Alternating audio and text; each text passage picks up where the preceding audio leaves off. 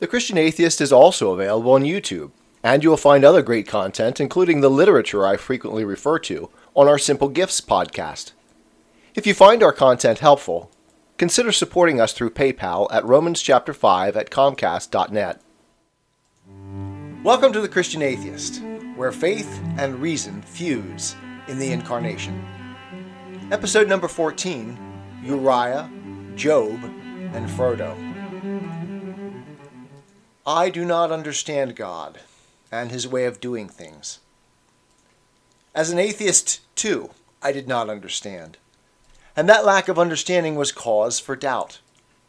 It was also cause for something else, something far worse, for judgment. Such judgment, I contend, is actually at the root of much disbelief. I might even argue it is a default human response, a natural affinity with our brother Cain.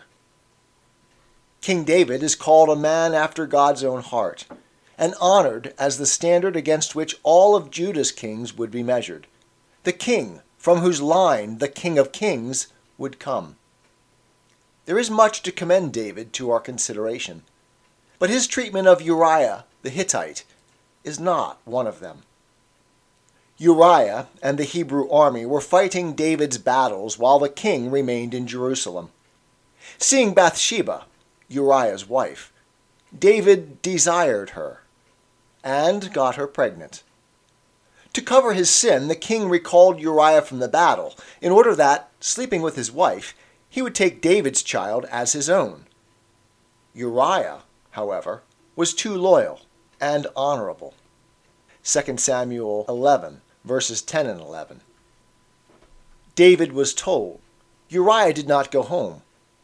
So he asked Uriah, "Haven't you just come from a military campaign? Why didn't you go home?" Uriah said to David, "The ark and Israel and Judah are staying in tents, and my commander Joab and my Lord's men are camped in the open country. How could I go to my house to eat and drink and make love to my wife? As surely as you live, I will not do such a thing." When getting Uriah drunk also failed to achieve the desired effect, David had him killed, taking Bathsheba as his own. An act of faithlessness and betrayal hardly rivaled in literature, and reminiscent of Judas's kiss. The man to be admired here is Uriah. David was a scoundrel, an adulterer, a murderer, a faithless betrayer of one of his own mighty men who served him faithfully, a king who abused his power. Yet in the Bible, Uriah is a mere footnote, largely forgotten, while David is celebrated, lauded, and praised, and called a man after God's own heart. What can we make of this? What sort of God is this? Job's plight, too, is troublesome. We are told that Job, quote, feared God and shunned evil, and that he constantly made sacrifice for his children in anticipation of possible waywardness on their part. God is so pleased with Job that he brags to Satan concerning him, and allows Satan to afflict Job to test his mettle. Job loses everything. And his response? The Lord gave, and the Lord has taken away. May the name of the Lord be praised. Then Satan and God meet again, and Satan declares that Job still has his health, so God allows even that to be taken from him. Job, by God's own judgment, is as good a man as walks the earth, a faithful worshiper. Yet great evil befalls him at God's behest, and on a wager with Satan. Why? What sort of divine being would act so callously, so capriciously? In both of these instances, my visceral response is one of moral indignation, moral judgment. In the case of Uriah and David, I am offended by David's sin, and at God's elevation of David to praiseworthy paragon of virtue, especially in contrast to his treatment of Uriah. moral condemnation of David's sin is uncontroversial, as God too clearly condemns it and punished it severely. My moral condemnation, though, extends farther than this. I am offended that God would make an adulterer, a murderer, a faithless betrayer, an exemplar of his, quote, own heart. Why? In judging David's sin, I also judge David, finding him unworthy of God's title for him. I make myself David's judge. On what basis can I do this? Judging David's sin is simple and justifiable, as it falls short of the moral law, the objective standards that define good human conduct. But what does it take to fairly judge a person? It takes two things. One, comprehensive knowledge of both the objective conditions and subjective states of that person. And two, the moral authority to pronounce judgment. It takes righteousness. I clearly do not and cannot possess the first of these conditions, as an infinite, indeed panpsychical knowledge would be required, and I am a finite being, defined more by my ignorance than by my knowledge, as Socrates delighted to point out. And as to the second condition, when I claim that David's sins are so egregious that God could not possibly be justified in calling him a man after God's own heart, I'm in an awkward position, since when I am honest with myself, I am guilty of all David's crimes. While I've never committed adultery, my heart has not been pure. While I've never betrayed and murdered someone, I have done things, and recently, that mirror such treachery. In short, I am too profoundly ignorant and limited, and too inherently sinful myself to judge even a single human being. Until we see in our self-reflections all the sins which we so rightly recoil from in others, we have not yet seen aright. This is the real import of "Judge not, that ye be not judged." While we are competent, indeed commanded, to judge sin, the sinner is God's province, not ours. Turning our attention to Job, the problem gets even bigger, but also clearer. For the being I am now judging is God, the great I Am. Or, from an atheistic perspective, if you prefer, being itself, the whole of reality. As Job makes clear, such judgments are simply beyond what a man can rightly claim. To judge everything would require a comprehensive understanding of everything, a universal position from which one might judge, not to mention a position of true moral superiority. To judge another, to judge God, I must set myself up as an ideal. We human beings do claim this position, and quite often. It is the pathology of Cain. In particular, I will argue in future editions of The Christian Atheist that we are today awash in a philosophical tradition, Hegelian absolute idealism, in which this position is the defining characteristic. Job, having flirted with this rational pathology in the midst of his sufferings, took the higher path.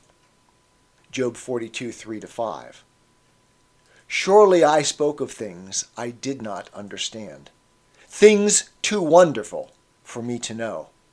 My ears had heard of you, but now my eyes have seen you. Therefore I despise myself and repent in dust and ashes. If I am to believe in justice in an objective sense, whether or not I believe in God, I must also believe that it is a much bigger matter than my limited understanding can clarify for me, that the position of judge escapes my grasp. I can never rightly claim this position. Before that infinite knowledge and righteousness, I can only see myself for the limited and faulty being I am. All else is willful ignorance, an arrogant, often malicious self-deception. I can, however, and we all do, arrogate this position, God's position, each time I pass judgment on another. When I judge God, or being, I am claiming the place of infinite judge for myself. Paradoxically, it is the image of God, the spark of the divine in humanity, that endows us with this capacity of judgment. Endowing us with rationality, with free will, God allowed us the possibility of turning against our own best interest, our highest purpose. The loss of innocence in the garden began with, "Hath God said?" Intellectual pride is often the foundation of atheism, and of a panoply of human tragedy, and this case of moral condemnation is a version of that arrogance. In condemning God, we take to ourselves the impossible position of infinite knowledge. In denying God, we become God. It is not so easy to deny the divine. While as an atheist I would have rejected this understanding, I now believe that God is not dispensable. For human beings, something, or some one, always fills the void. There is no human existence without a supreme value. Faith is not optional. The problem here is that we are not looking carefully enough at our own reflections in the looking glass. We are not being honest with ourselves about what we know or who we are. As Socrates made clear, acknowledging our limitations, knowing that we do not know, is the starting place of wisdom. The Bible says it theistically, but it's the same message. The fear of the Lord is the beginning of wisdom. Frodo, in Lord of the Rings, exemplifies our issue in a conversation with Gandalf. What a pity that Bilbo did not stab that vile creature Gollum when he had a chance. Pity? It was pity that stayed his hand, replied Gandalf. Pity and mercy, not to strike without need. And he has been well rewarded, Frodo. Be sure that he took so little hurt from the evil, and escaped in the end, because he began his ownership of the ring so, with pity. A proper pity comes from the recognition of one's own finitude, one's kinship with other fallible and limited beings. It results from accepting our ignorance and moral failings and looking beyond them towards a more perfect standard against which everything about us, including ourselves, falls short. I am sorry, said Frodo, but I am frightened, and I do not feel any pity for Gollum. You have not seen him, Gandalf broke in. No, and I don't want to, said Frodo. Frodo's position here, of willing ignorance, is that of each of us when we pass judgment on others. We want God's position, to deny our own ignorance and moral deficiencies, as it makes us feel superior to the other fallible and limited beings surrounding us. By our own standards, we are better than those we judge. Frodo makes this clear when he hears that Gollum is probably a hobbit, like himself. I can't believe that Gollum was connected with hobbits, however distantly, said Frodo with some heat. What an abominable notion! Frodo continues his conversation with Gandalf. I can't understand you. Do you mean to say that you and the elves have let him live on after all those horrible deeds? Now, at any rate, he is as bad as an orc, and just an enemy. He deserves death. Gandalf exclaims. Deserves it? I dare say he does. Many that live deserve death, and some that die deserve life. Can you give it to them? Then do not be too eager to deal out death in judgment, for even the very wise cannot see all ends. Notice that Frodo's exclamation is actually a moral condemnation, not just of Gollum, but also of Gandalf and the elves for not dealing out Frodo's judgment upon Gollum. It is a moment of extreme arrogance, of godlike pretensions. But it is also a moment of honest outcry. I can't understand you. Gandalf's response is to push Frodo back upon his finitude. As you have no power, divine power, to give life to those who deserve it, so also you lack both the righteousness and the knowledge of God that entitle him to judge. It is our limitations that define us in place and time, in what we confront, let go, take up. If we willingly take up our finite burden, our cross, for Frodo, the ring, totalitarian desire, the desire to be God. While recognizing our limitations, we are in a position to learn, grow, and progress towards the infinite through our finitude. Intellectual arrogance, self-righteous judgment, these are shortcuts to the infinite, yielding disastrous consequences. Witness the totalitarian ideologies of the 20th century. That David is a man after God's own heart is a call that only God can make. God's judgments are fully informed. We know but little, and even that in a glass darkly. If you are an atheist, the same prohibition applies. If there is no God, you still know nearly nothing about the world, its people, and their experiences. You cannot know that there is no God. I cannot know there is. But I choose belief in a good God, a supreme architect of our cosmos. For both of us, belief passes beyond knowledge. Stepping back through the looking glass to a belief in God required me to answer, I don't know, to all sorts of questions. And to be okay with that. It requires me to accept my ignorance, to refrain from judging others on its basis, and say alongside Job, though he slay me, yet will I trust him. I still don't understand God and his way of doing things. And that's okay with me.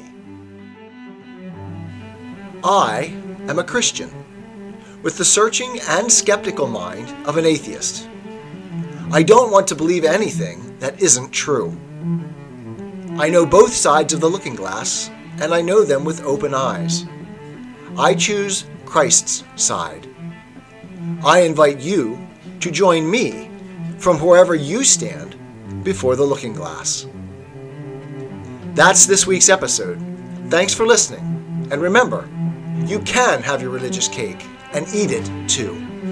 You can have reason, respect for science, a 21st century worldview, and be a Christian.